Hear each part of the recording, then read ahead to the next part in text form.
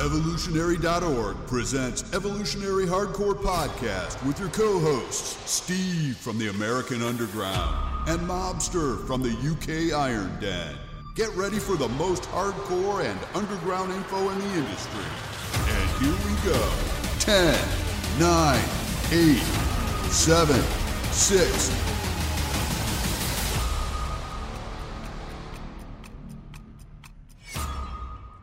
Evolutionary.org Hardcore 2.0, episode 30.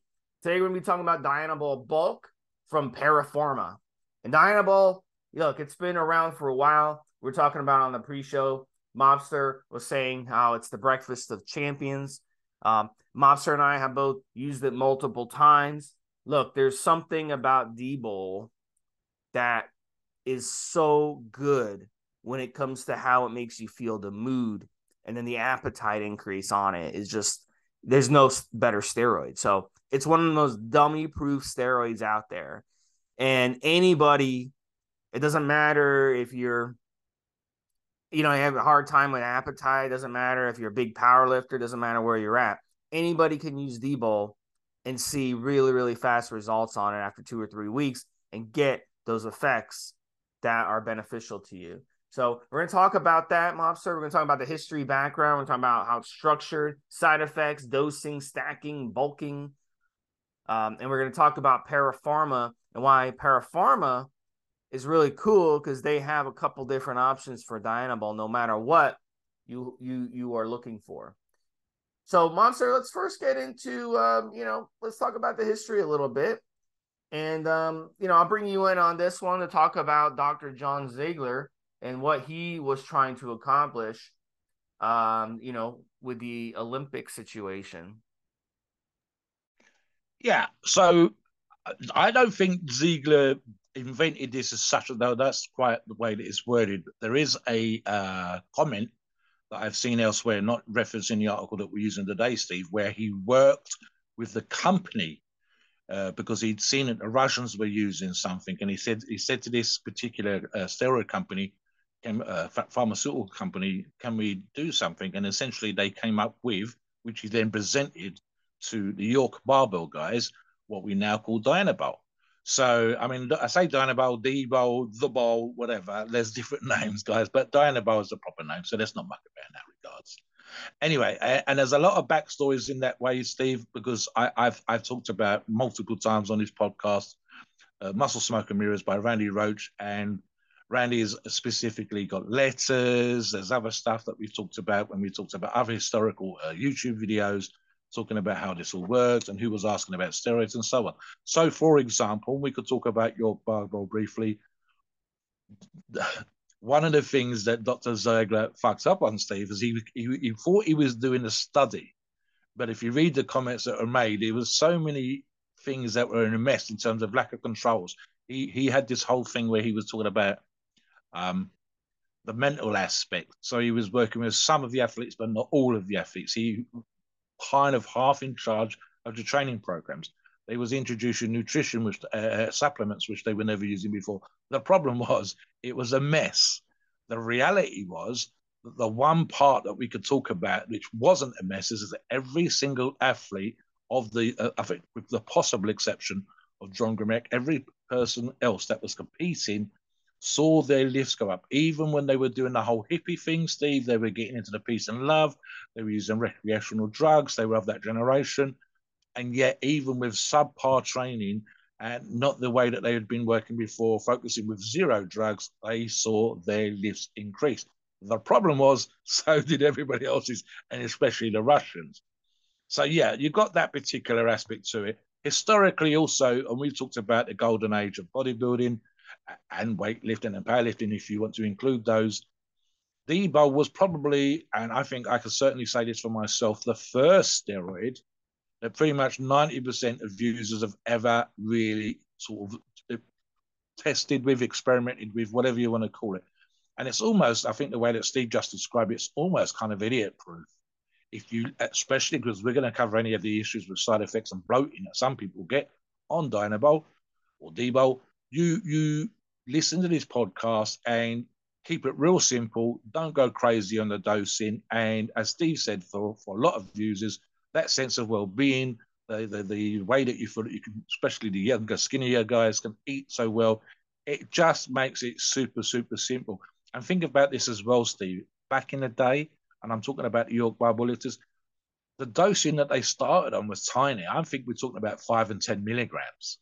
And it was, and in fact, one of the things that fell apart with this structured study, so to speak, is that the guys realized that they were having success on 5 and 10 milligrams, and then started to take more than 5 to 10 milligrams, as Dr. John Ziegler was trying to get them to do.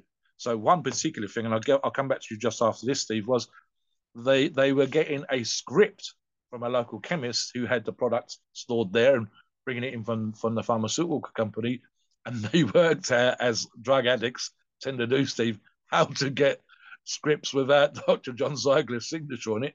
And they were going down to the chemist and the pharmacy and getting more pills than they were supposed to. So he didn't know how much they were taking by the end.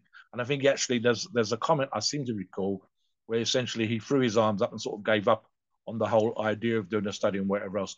But as we know, at that particular time, the York Barbell guys were world leaders and certainly probably the best weightlifting team in the States around that time. And again, this was a real simple, just T-ball, Steve. I don't think there was anything else that I've historically read of being used in those days. And they were amongst the best lifters in the world.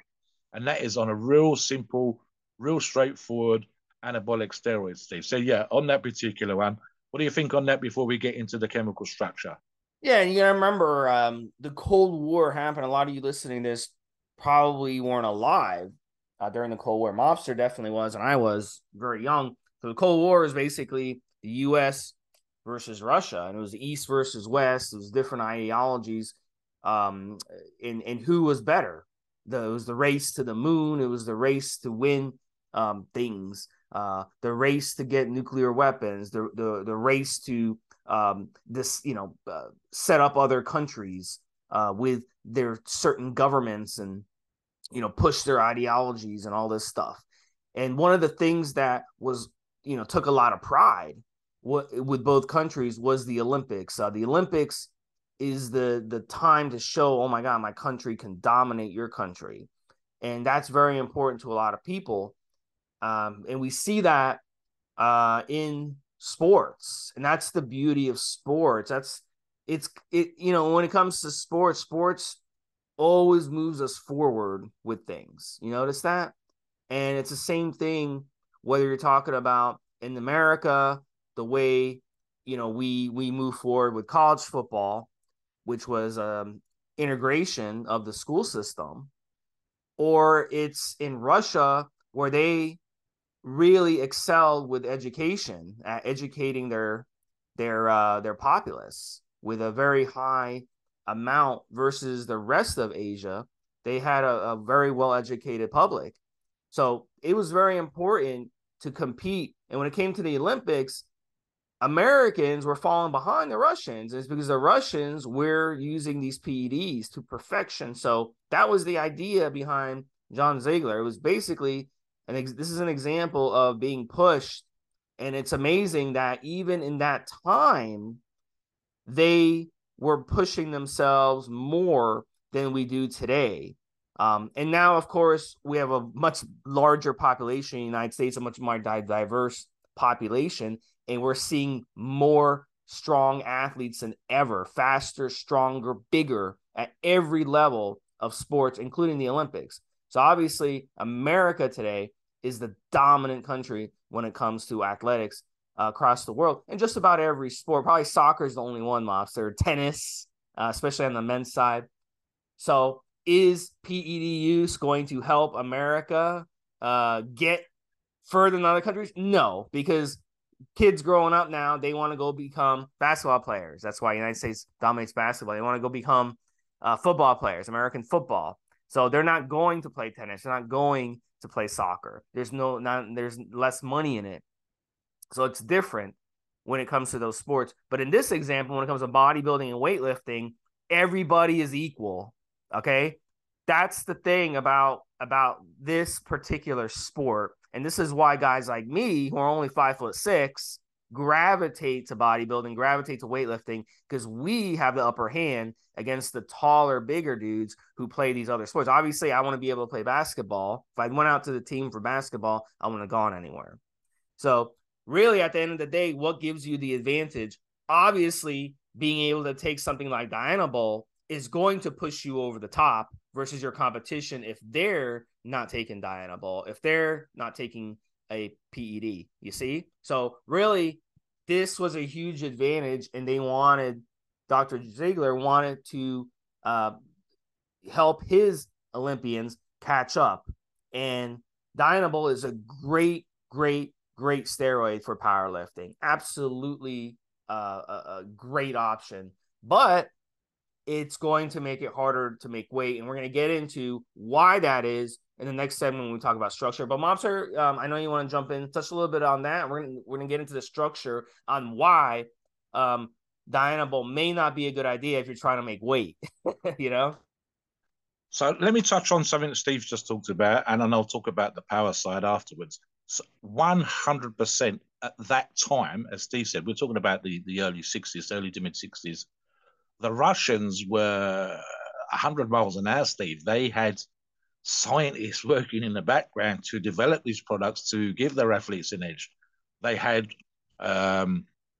professors of sport, and they basically, here's the thing, guys, especially in those days, you were not necessarily paid well. If you lived in Russia, you didn't live in great conditions at that particular time, and so on. So if you were useful to the state, whether that's as a teaching member of staff, a research scientist, or one of these athletes, then you got a nice flat, you got a nice apartment, you got a nice home, you ate better, and you didn't have to work for a living.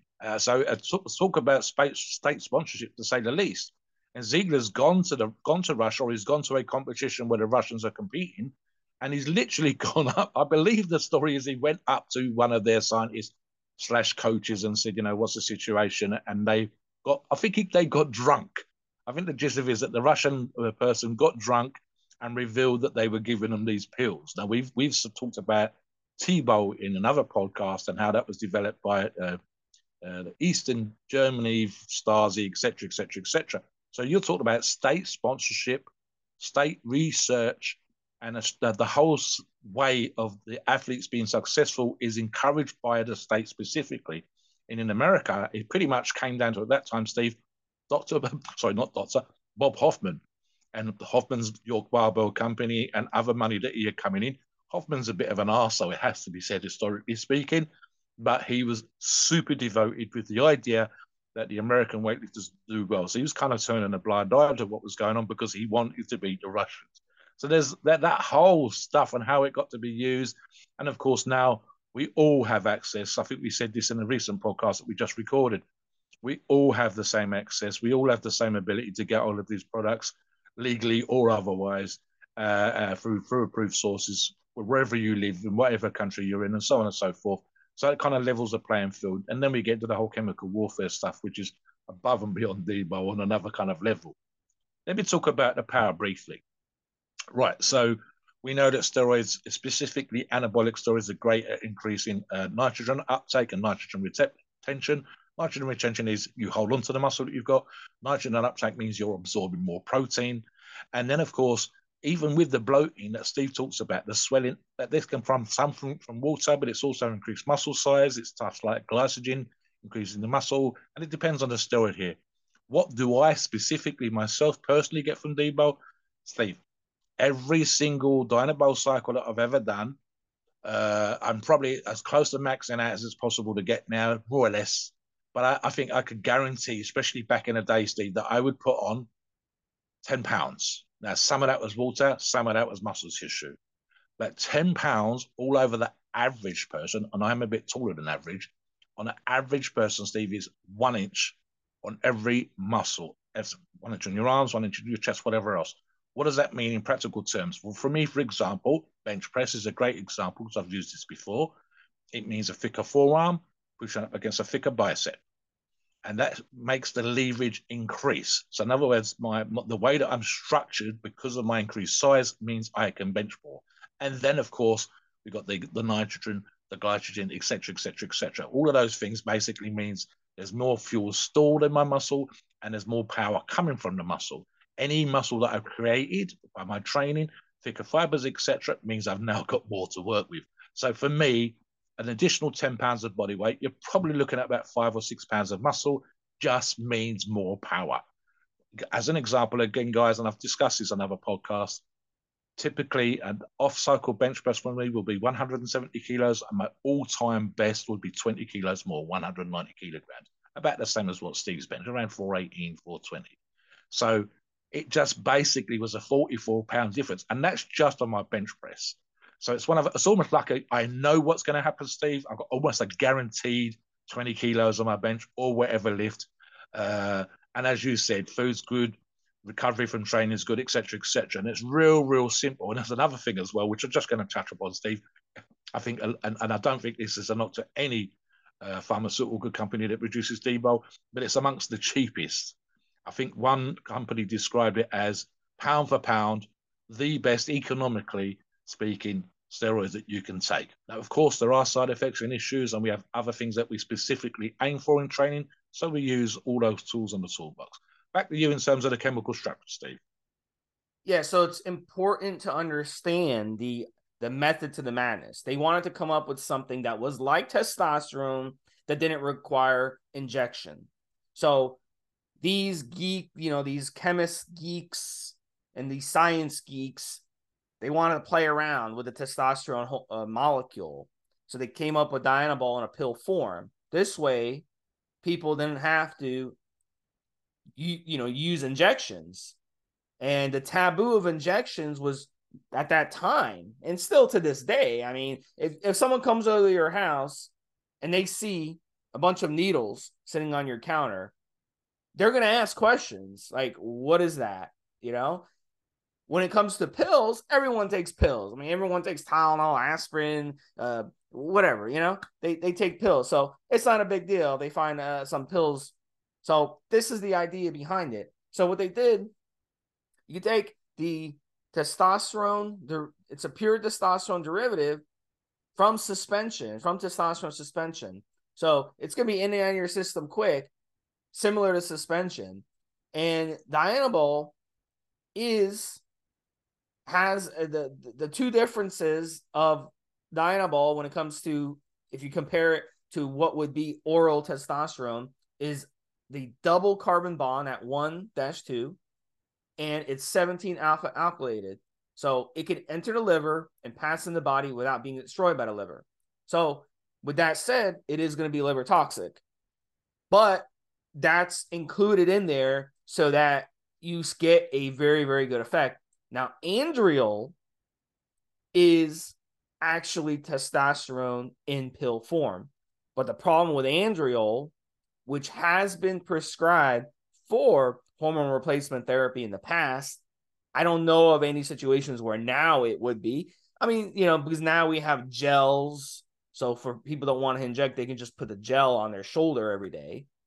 But problem with andriol was it is not 17 alpha alkylated. So you take it, it's not going to get absorbed. It's going to get destroyed by the liver. You're not going to get anything really out of it, where you're going to have to take a lot of it just to get a small effect. But with Dianabol, you don't have to take a lot of it to get an effect. It only 10, 20, 30 milligrams, and we're going to get into dosages later, will make a big difference when it comes to it. So look, at the end of the time, it's also got an added carbon bond, which is supposed to reduce aromatization. But in science, sometimes when you do things, it doesn't quite work out the way you want. So as much as testosterone aromatizes into estrogen, Dianabol aromatizes to estrogen a lot. All right? Because if you think about it, it's not getting destroyed by the liver. So a lot of it is going through and flowing through the body and converting to estrogen. So literally, as soon as you take the Dianabol, it's going to begin aromatizing an estrogen. So if you're estrogen sensitive and you take Dianabol, you run the risk of estrogenic side effects. So that's the main negative effect of Dianabol that a lot of people don't want to mess with. I certainly don't want to mess with it today. Back in the day, though, I was coming from a different place. I was coming from the skinny, short guy who's trying to bulk up, who's trying to get stronger.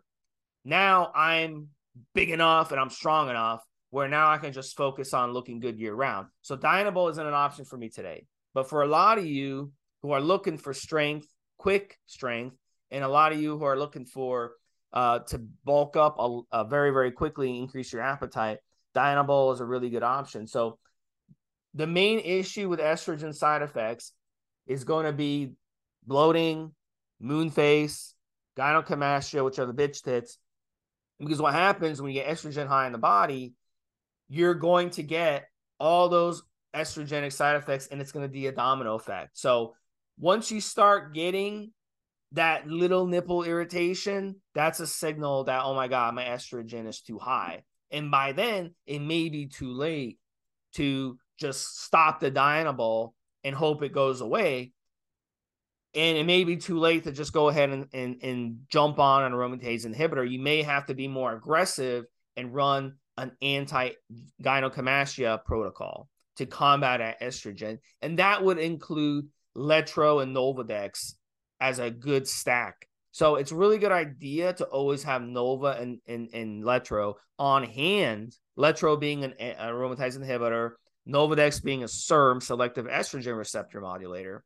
And those will help kind of attack the estrogen in your body and bring that down so that your gynecomastia doesn't turn into a situation where you need surgery and you don't get that gland that gets big. So we want to definitely avoid that. So if you are prone to estrogen, you may want to think twice about running Dianabol for that reason. So think about that. A lot of people will run Dianabol and run Aromasin and Arimidex with it. And that will definitely help control the estrogen issues. But the side effects of Dianabol, the estrogen effects, can become a domino effect. Insomnia. If you're holding a lot of water in your body, your blood pressure is high, your heart rate is high, you're going to have insomnia. Now, Dianabol also comes with the liver effects. And I talked about the way that it's structured as 17-alpha alkylated. So it will have liver effects. So you want to run your support supplement. You can come on the forum and we'll tell you a good support supplement that is available. Kidneys. Obviously, any anabolic steroid that you run is going to affect your kidneys. And then the heart strain across the board, the cholesterol strain, the high blood pressure. These are all factors, and they can be made worse from the estrogen if you've got excess estrogen in your system. But also, Dianabol also comes with the androgenic side effects. There's a reason you get stronger on Dianabol. It is because it has androgenic side effects. So you could end up with other side effects like aggression and acne and stuff like that. But mostly, from most people, so I say 80-90% of people are going to say they don't get a negative aggression from Dianabol. They actually get in a better mood. They get in a good mood on Dianabol, but they do have a boost in appetite. So if you're the type of person who gets hungry and then you get in a bad mood, it's called being hangry, then Dianabol could affect you in a negative way. So you want to make sure you're definitely prepared to be eating a lot more food on Dianabol because your body's going to be begging for food when you're on this stuff. The appetite increase is enormous on Dianabol. I mean, I was eating before the gym, after the gym. It was crazy.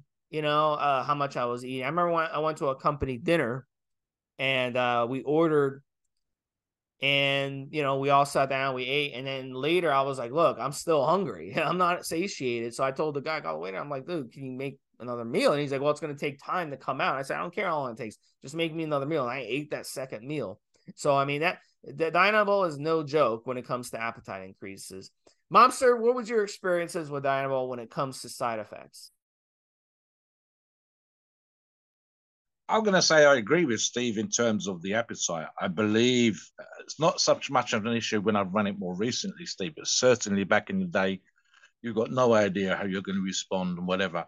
I mean, here's an example. My thought process at the time. My very first cycle was Debo, and I was still working for the police in my particular civilian role that I was doing then, and that would include, I wasn't a police officer, but that would include occasionally having to deal with angry members of the public. So of course I was thinking of the whole, do steroids make you more aggressive, etc. And this is just me coming right in at age 37. So there was an expectation of, keep your eye open, Steve, or Mobster. Are you thinking about you're going to be more aggressive because you're using steroids? Literally just before I finished that particular career. In terms of the appetite, certainly I remember eating more then. Now I think it's not an issue for me, and perhaps that's just been managing how I respond and knowing how I'm going to feel and just eating the same amount of food, etc., etc. So there's stuff like that. Something else that just occurred to me, Stephen, there's two things. One, specifically, you talked about the issue sometimes of sleep problems. Was not particularly because of Dianabol side effects as such, but because you've added weight very quickly. So quite simply, your body, if it, as using myself as an example again, adds 10 pounds the first time you use it. Now, you're not going to keep all of those 10 pounds, but you've added 10 pounds to your body weight and you're only 5'10", 5'11" inches tall. That's a lot. It really is a lot, and it's going to be uncomfortable. There's more weight on your chest, more when more on your neck, everything. So, guys, it's the magic wand analogy that I've used in a previous podcast. If you added people, I want to put 20 or 30 pounds on. No, you don't, motherfucker. You really don't, because that's a lot of water retention. It's a lot of size. It takes getting used to. So doesn't mean if, for example, Steve, you're more hungry, it doesn't mean you get to eat crap. You should still eat clean. You should still eat a proper diet. And then the muscle that you've added will be that much better. It's more easy to retain and so on and so forth. And as I say, at the same time, again, let's say, for example, we were just doing an 8-week cycle, Steve, and over that week, I put on maybe a little bit over £1 a week. It's still going to be something that you need to get used to at the end. So, for example, having disturbed sleep is not unusual. One more thing, and I don't think Steve's mentioned this, but we have actually discussed it when we've talked about Debo in the past, Steve, the pumps. And this comes from that, and I mentioned it earlier on, more oxygen in the blood and also increased glycogen into the muscles. For some users, it's not painful in the way that an Anavar pump can be. It's way more pleasurable. It's probably as close as we get when it comes to anabolic steroids, Steve, where some younger users have asked this question.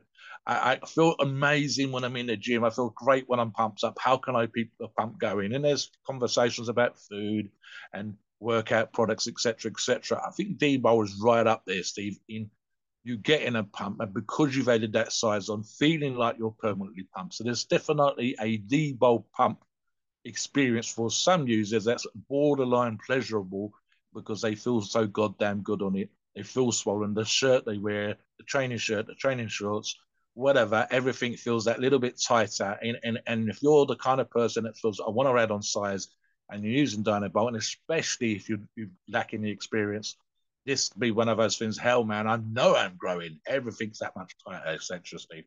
So definitely that particular thing. I want to touch upon the side effects now. So Steve's touched upon a few. I'll touch upon a few. That instant gain of body weight very, very quickly includes, whether we like it or not, Steve, and even when we're talking about AIs and SERMs, etc., there's going to be water. Now, I've mentioned this in a pre-show to Steve. We've discussed this before. So generally speaking, you can get lean on any steroid. You can get bigger on any steroid. You can get stronger. Whatever it is you want to do, when it comes to anabolic steroids, you can probably do that with any steroid. And that's pretty much down to how you train and how you eat. Now, when we talk about this, and this is what we discuss in these podcasts, there are obviously options which are better at doing certain particular things. And so when we say a Dianabol bulk, we're not joking. If you want to bulk, Dianabol is an amazing drug. It is an amazing steroid. So 100%, you will, everything else put in place, and we're going to discuss that as well, get bigger, but some of that size is water retention. Now, for some of you that perhaps already lean and seeing that sort of watery feel to the muscles, there's a little bit of lack of definition, etc., etc. Some of that would be food, but also steroid related. That can be a problem. The pumps, for example, we talked about Anavar just now, can be, for some people, uncomfortable. And then, as Steve said, we're talking about liver and kidney strain, organ strains, and there's products you can take there, and so on and so forth. So let's talk about the specific reasons. I mean, Steve's touched upon these already, and let Steve discuss the reasons why these side effects occur. And then we'll talk about managing them. Yeah, and at the end of the day, look, it's an anabolic steroid. It's a very serious anabolic. Like a lot of people have the misconception that because it's an oral, it's not going to have side effects or all kinds of these bro science ideas. But look, it comes with side effects, but it is a very easy steroid to use. And you don't have to use tons of it. Like I've seen people run 50 milligrams a day, and look, the more you run of it, the more side effects you're going to get. That's the bottom line. And it really, side effects affect people differently. Mobster mentioned pumps. Well, some of you are going to like the pumps on Dianabol. If you're a bodybuilder and you like to do high repetitions and drop sets, then you'll love those pumps. You'll feel the veins popping out of your skin, your muscles be popping out of your skin. You walk out of the gym feeling $1,000,000. But if you like to go running or do cardio, and this happened to me when I was on it. I was running on Dianabol, and I made it about 3/4 of a mile before my calves felt like they were going to explode out of my legs, and I had to limp my way back to my car. So that's an experience. But man, let me tell you something. When it comes to powerlifting or when it comes to bodybuilding, just an incredible steroid, and it's cheap.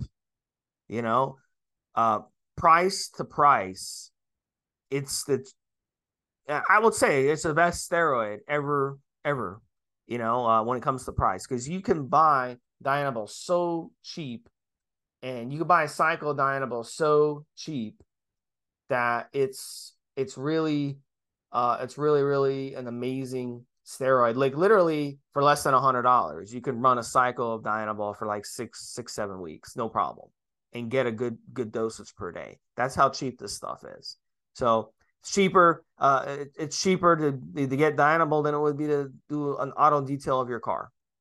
So it's, for the price, there's no better steroid. It just has to fit what you're looking for. So, in a lot of people too, Mobster, the appetite, I can do the glass is half full or glass is half empty on the appetite. If you struggle when it comes to appetite as it is, and you have food addictions, and you're a habitual eater like so many are, then Dianabol is going to make you overeat, and it's going to end up not being a good thing. But if you are someone who struggles for appetite, Dianabol can be awesome. If you're a skinny guy, young guy, your appetite hasn't kicked in yet, and it works great for appetite. So it just depends on, all these things are just depending on what your situation is, Yeah. Let me jump in for a second here, Steve. So here's the thing, and I've mentioned this in a previous show. Sometimes we'll get asked questions on the forums, and people responding to this podcast will say, they won't mention all the details of pieces of information which are relevant. So, for example, one of the side effects is blood pressure, and Steve touched on this briefly earlier on. If you're massively overweight, if you are borderline obese, if your body fat percentage is 18, 19, 20 plus, then I would rather you didn't use Debo, specifically because you may have borderline blood pressure problems already, and the increased water, the bulk, the size, and the appetite that Steve just mentioned, going to cause you problems. The same thing would apply, for example, the difference between orals and injectables if there's a history of liver complaints or kidney issues in your family. So stuff like that. And I think the one more thing in terms of side effects, which can be actually possibly properly uncomfortable, but it can also make you think you've fucked your kidneys and your liver and so on and so forth. I think specifically your kidneys, is the back pumps. Now, I've had VAR pumps when the shins for me were positively painful just walking into town when I lived at the time. Back pumps on Debo can actually, you'll get users come online and say stuff like, my back feels like it's pumped all the time. Perhaps I've damaged my kidneys, when they're confusing the two things. So you do need to be aware of these particular things. And again, it can be just people not managing the side effects properly, or again, it shouldn't happen in this day and age, a lack of awareness of the issues and how to manage them. So we're going to talk about all those particular things as well. I want to talk about now, Steve, how we would manage the side effects, of course. Okay, guys, be lean. And this applies to any steroid cycle. As I just said, don't be massively overweight. If you were properly obese, belly hanging down kind of fat, then I'm not going to recommend Debo for you. In fact, hell, Steve, we're going to try to get you on a diet, try to get you lean. And if we suggest any oral steroid or injectable steroid, they're going to be ones where it's lean muscle tissues being added. Now, if you're a powerlifter, a strength athlete like myself, you can kind of get away with that thing, but then you're asking for issues with the side effects. So I would rather, for example, with Debo, have you borderline, that 10 to 15%, maybe 16, 17%, like I said earlier on, but no higher than that, Steve. Really not. It's about having that great leverage on the power, but I don't want you having problems with blood pressure. Steve's already mentioned Novadex and other aromatase inhibitors, 100%. And again, as I said, you could even argue, Steve, when it comes to bulking, there's an argument to be made for what we call dirty bulking. But here's where I would actually sort of negate that again. I would rather you have a clean diet, just eat more of it. That way, you're not going to add fat. You're not going to add dirty, horrible bulk. When we're talking about bulking, what we're quite often talking about is that combination of water, fat, and muscle. And the debol, that's very, very easy to do. So, but why get fat just for the sake of it, Steve? So again, just because you're taking debol, just because you're on a bulk, and believe you and me, Parapharma debol is going to work fantastically well. Eat more clean food. With regards to the back pump, you might want to mitigate some parts of your training. I'm going to do a debol stack, therefore I might want to lower the reps, and especially if we're talking about power and bulking up as well, Steve. So the higher volume stuff might actually be uncomfortable. You don't have to stay on the same program year round, and in fact, I would argue that you definitely don't want to do that when you're on a bulk. You want to change that a little bit. What do you think on those things, Steve? Changing the nutrition so that to avoid side effects, and specifically the training. What would you do in that same circumstances? I think the look, when it comes to the estrogenic side effects, you really have to gauge if you are estrogen prone or not. If you are estrogen prone, then Dianabol may not be a good idea at all. If you want to use it, you may want to stack in an AI. So this ties into our next topic where we talk about dosing stacking. So when it comes to using aromatase inhibitors, look, I've heard both sides of the arguments on this. I've heard some people say, you know what, you shouldn't use an AI with Dianabol because you should let the gains, quote unquote, the gains go and not interfere with it. Let it do its job. Run a dosage where you don't get excess aromatization. And I've heard from guys say, you know what, you need an AI on it always because it's too risky not to do that. And they'll point to when they first used it, they started to have nipple irritation. They started getting the moon face. They started getting these water retention side effects that they didn't like. So I've heard both sides of coin, Mobster. So why don't you start off on this segment, touch on that, start off us on this segment about dosing, stacking, and how to use it. And then I'll kind of follow up after that with my thoughts. Yeah, so one more thing, don't recommend this for women at all. So there's number one, not even at a lowish dose. In regards to AIs, and I've actually had this conversation multiple times online, I would always use an aromatase inhibitor, or in this case, a SERM, like Novadex on Debo, 100%. And I've said this before, the risk for the water retention is too high unless you're super ripped already. And all the issues that are associated with that. I would rather have a slightly less crazy pump. I'd rather lose, as some people like to say when they talk about letting it work its magic. I would rather miss out on a pound or two gain, Steve, and not be water prone and not have issues with gynecomastia. I'd just rather not. And I don't see the issue in what am I holding back? What percentage am I losing by not using these particular things just to gain an extra pound or whatever else? I don't want to have issues. I don't want to wait until an issue occurs to have to deal with that issue. I'd rather not have it at all in the first place. So the argument's made, and I've actually said this in terms of percentages. If, for argument's sake, and I'll use that £10 analogy from earlier on, I gain £10 by not using a SERM or an aromatase inhibitor, I would rather only gain £9 and have no side effects, or the least amount of side effects possible, because there's always another cycle. There's always another stack. There's always time in the future. In terms of dosing, I've never personally run it at more than 50 milligrams. Never.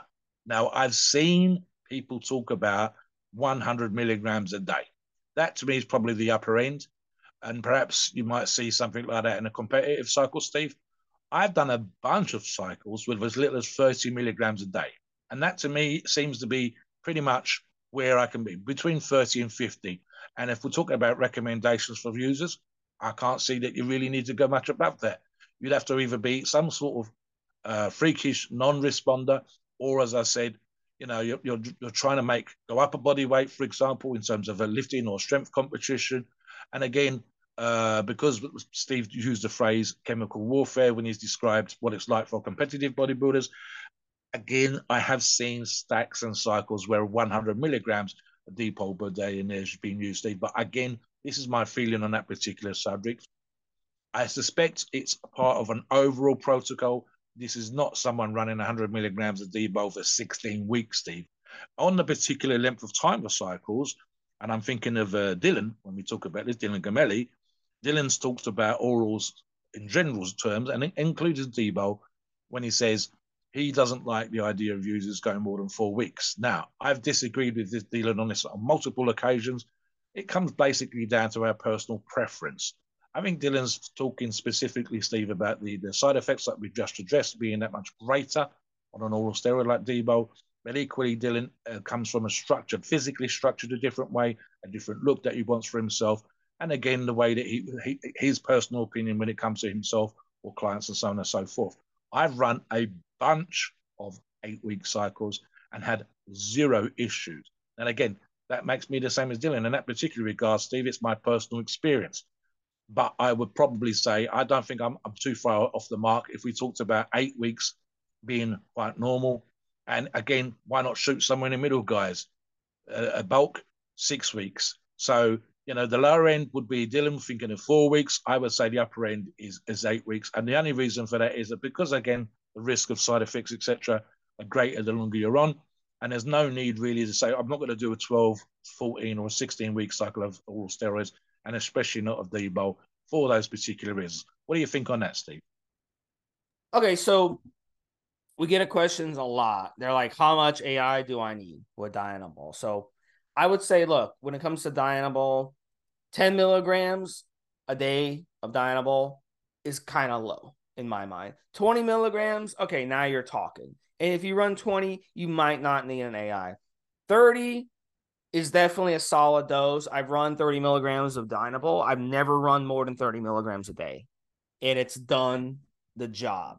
And because it has such a short half-life, it's going to peak in your system very, very quickly. We're talking within a couple days. If you take Dianabol twice a day, within the next 2-3 days, it's going to peak at your system. So you'll notice, all right, if you know your body, and this is what I went through the first time I used it. I was like 4 days into using it, and I was bench pressing. And instead of doing my normal 6 reps, I was able to do 8 reps on the same amount of weight. So I knew right then and there, yeah, this Dianabol, this stuff works, and it works quick. So, and I was only doing 30 milligrams a day. So you don't have to run more than 30. But once you start going above 30, 40, 50, and then some people even run higher than that, very, very rarely though, because I think 50 milligrams is an insane dosage. Okay. I think that's really, really high. So if you're running anything above 50, that's, unnecessary in my mind, unless even if you're a professional, I wouldn't run more than 50. But in that case, if you're going to run 50, I would definitely use an aromatase inhibitor. So I'd be using Aromacin or Arimidex.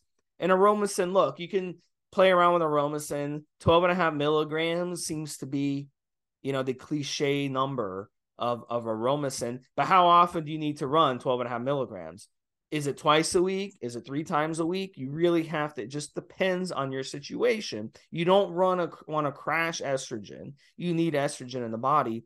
And some people like to run their steroids and have a little bit of an excess estrogen effect.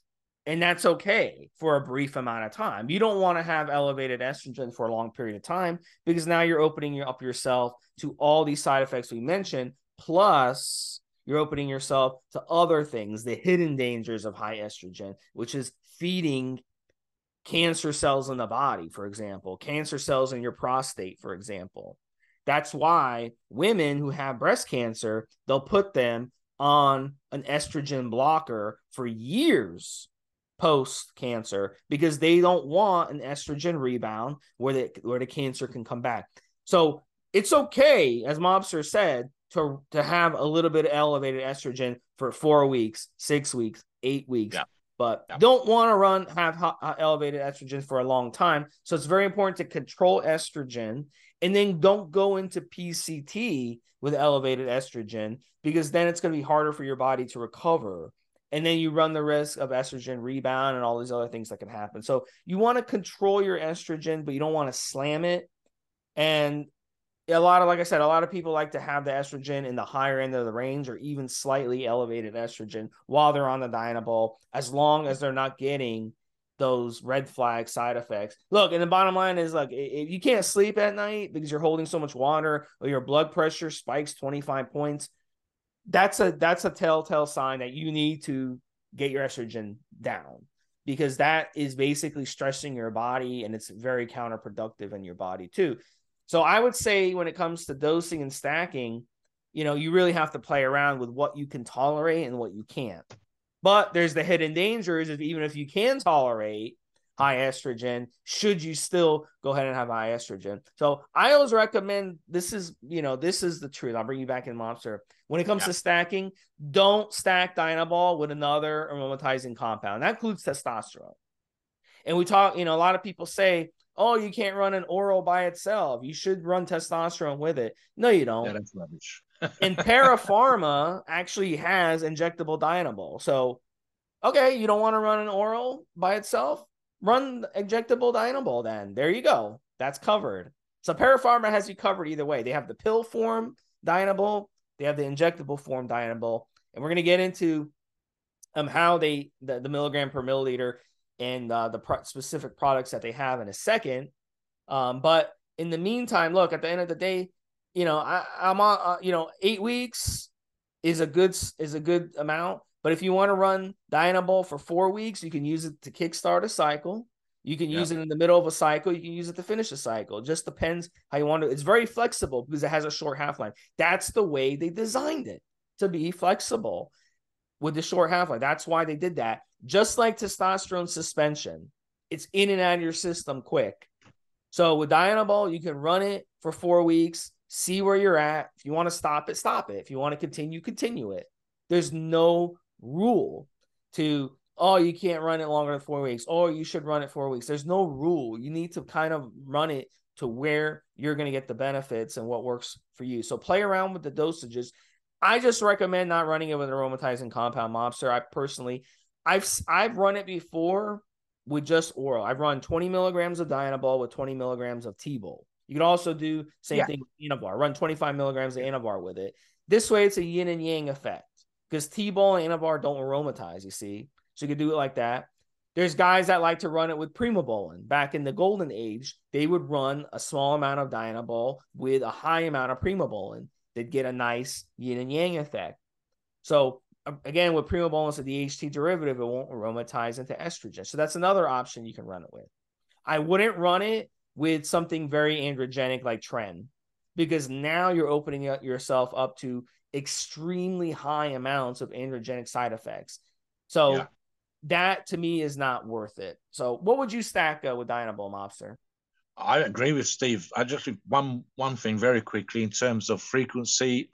Whenever I've run it, and again specifically if I'm running it at 30 milligrams a day, I would run it at 3 dosages equally split, so every 8 hours. I believe the half-life is about 8 hours anyway, Steve. So that's incredibly useful in that particular regards. I agree with you. If I was running another oral, it would probably be something like Anavar. Again, I'd have to watch for the pumps there. So, for example, hydrating like a motherfucker to make sure I don't have any particular issues there and watching my cardio. And again, I would never, for example, run it with Anadrol. Never. Because just its reputation, again, with some users, would be massive amounts of water retention on that Anadrol alone. And then I've got D-Bol in that particular mix. So, yeah, I mean, like Steve says, I disagree. And I believe Steve said the same thing just now about it got to be run with testosterone. No, it doesn't. I've run this a bunch of times solo. I've never needed to do that. Never. And I don't think I'm an extreme outlier in that particular regards in my response to it. So, yeah, I mean, for example, again, any what we call quote unquote dry drug, the one that's not going to add more water, for example, Winstrol could be. The problem here, Steve, is dose dependent as per usual. When we discuss something in isolation, like we're taking it on its own, it's one thing. When we discuss it as part of a stack, it's something else. So, for example, Winstrol would be a good one again. But I'd want you to be on a clean diet. You know, if you're on a messy diet, why are you taking Winstrol? Because it's a quote unquote drier drug, one that's more likely to promote lean muscle gains, and here you are mixing it with Debo. This chemical warfare, the science comes down to what you're dosing the other steroid, what amount it's being used, how long it's in. Are you, as Steve said, and I'll touch on that as well, Steve, using the Debo as a kickstarter while you're waiting for the other drugs to start shining, which means you're running them at the same time, but they haven't built up in your body, and so on and so forth. Now, I'll touch very quickly because it's one of my pet bugs, is in terms of the kickstarting. In my opinion, ultimately, for the majority of listeners, the majority of users, unnecessary. The other drug going to work when it's reached saturation. And the end result, in my opinion, for the most part, is every single time I've asked, if no one's ever put up a photograph or measurements or anything saying that the results they got at the end of a stack with, say, the secondary drug reaching saturation have been different overall. The only argument is, and it really comes down to what the personal preference is, that they like to feel like they're on straight away. And those people will say, you know, I think like I'm missing out if I don't do that. But again, none of them have been able to come back and said, oh, I gained £2 more, £3 more, £5 more. Never, not once. So it could just be liking how they feel on, enjoying the pumps, etc., etc. And like I said, again, if you're competing, that's a different argument again, because you're probably going to run Debo as part of an overall competitive stack for a shorter period of time in terms of the Debo, but as an overall plan here in terms of where you want to be from 16 weeks to 12 weeks and 10 weeks out from competition. So all those things come into play. Yeah, so definitely, Steve, I think 3 times a day, 10 milligrams at a pop, 30 milligrams overall. Honestly, it's just about as simple and easy to run, as specifically solo, as it's possible to get. Ask us if you decide to use other steroids. Come on the forums and so on and so forth. Right, now, why Pharma? Why? Because, and again, I said this in another show, Steve, I've got their products on the desk right now. Literally, as we're doing this podcast, I can turn my head to the left and see them in the container that I've got on my desk. I'm about to run a bunch of their products for a cut stack. So this is like one of those Monsters approved type things. They're a great source, great products. Why? You go on their website, Pharma specifically's website, not one of their resellers, you'll see that they have certificates and analysis. You'll see that they've got test results. You can click on the products. One of the things, and it's a silly little thing, Steve, but I actually mentioned this when we were talking about something else recently. The time and effort has gone into designing the labels, the sachets, the vials, everything is an indication for me. I mean, for example, Steve, 99% of the products, especially oral products on the market, come in a white sachet, one of those tear strips across the top. Pharma products are black, which means that's a much smaller order for them in terms of the overall industry, which means they've gone out of the way to be unique. They've spent more money ordering something that's not normal in order to stand out in the marketplace. Then they've spent the time and effort putting together a proper website with good products. They've been around, I believe, I think we're talking about 13 years now at this particular point, might be longer with Pharma. And then again, as I said, you can go on a bunch of sites and you've got to ask if there are certificates of analysis. Pharma, you can find them. You can find the test results. You can see where the products have come out. You can look at the dates on those certificates of analysis test results to see when the tests were done. You could ask for up-to-date ones. You can contact the organization. And then we get into what makes us talk about a company as being an approved source. Again, it's not just me saying I'm going to use the product or Steve saying he's used the product. It's a bunch of our members on the forums that have used their product. We can go onto other forums and see Pharma has indicated it's been a great source. And even it's a silly thing again when I talked about the labels and the designs earlier on. Right, so the fact that a company's been around a long time is a big part of what makes a company an approved source. We don't want to approve companies that have been around for a few months. That's just because quality control can be amazing at the beginning and then shit at the end. Dosing can be overdosed to underdosed to no active ingredient in the product whatsoever. You don't get that length of time in the industry and the reputation and the reviews from users if your products were amazing at the beginning and now they're piss poor. They need to be on point all the fucking time for years. And then again, then you build up a reputation. So you want a great reputation, you want a great product, you want to see test and lab results, you want all those kind of aspects for you. You want a professional looking product. And again, how does this work? The same as it would work in pharmaceutical products that you can buy in a pharmacy, in a chemist, as we say in the United Kingdom. You want to see that level of quality from manufacturing dates, batch numbers, test strips, all of these kind of things, holograms on the label. The more complicated and harder to fake the labels are, the better, because the company's gone to that point where they don't want anybody copying them. They want to be as legit looking as possible. They want to be professional as possible. What do you think on that subject, Steve? At the end of the day, when it comes to Dianabol, and Dianabol is a cheap steroid to source, but even so, there is poor quality Dianabol that is out there. It's cut. When it comes to oral steroids in pill form, they're going to be cut very poorly in a lot of cases. Is a lot of fillers in there, dangerous fillers that don't belong in your body. So we work so hard to avoid additives, and we work so hard to avoid these artificial chemicals that are all over the place. They're in our cleaners at home. They're in the soil. They're in our foods. They're in our water. And we work so hard to do it. Why take a pill that was cut with very low quality ingredients and put that in your body? So Parafarma is high quality, and they have you covered when it comes to Dianabol, Mobster. They have two different options for you. So they've got you covered. They've got the oral form, and their packet comes 100 tablets, 20 milligram tablet, as we've talked about. It's called Dianabol 20. And then they have the injectable, which is you can inject it, and it's a 10 milliliter vial, 100 milligram per milliliter. So really, it's a tiny amount that you need to inject. We're talking about a fifth of a milliliter would give you 20 milligrams. A half a milliliter would give you 50 milligrams. That's a lot. So really, what you would do in this situation is, if you're one of those people who are like, well, I don't want to run an oral by itself, well, okay, then don't run an oil by itself. Just get the injectable and inject it. Boom, you're covered.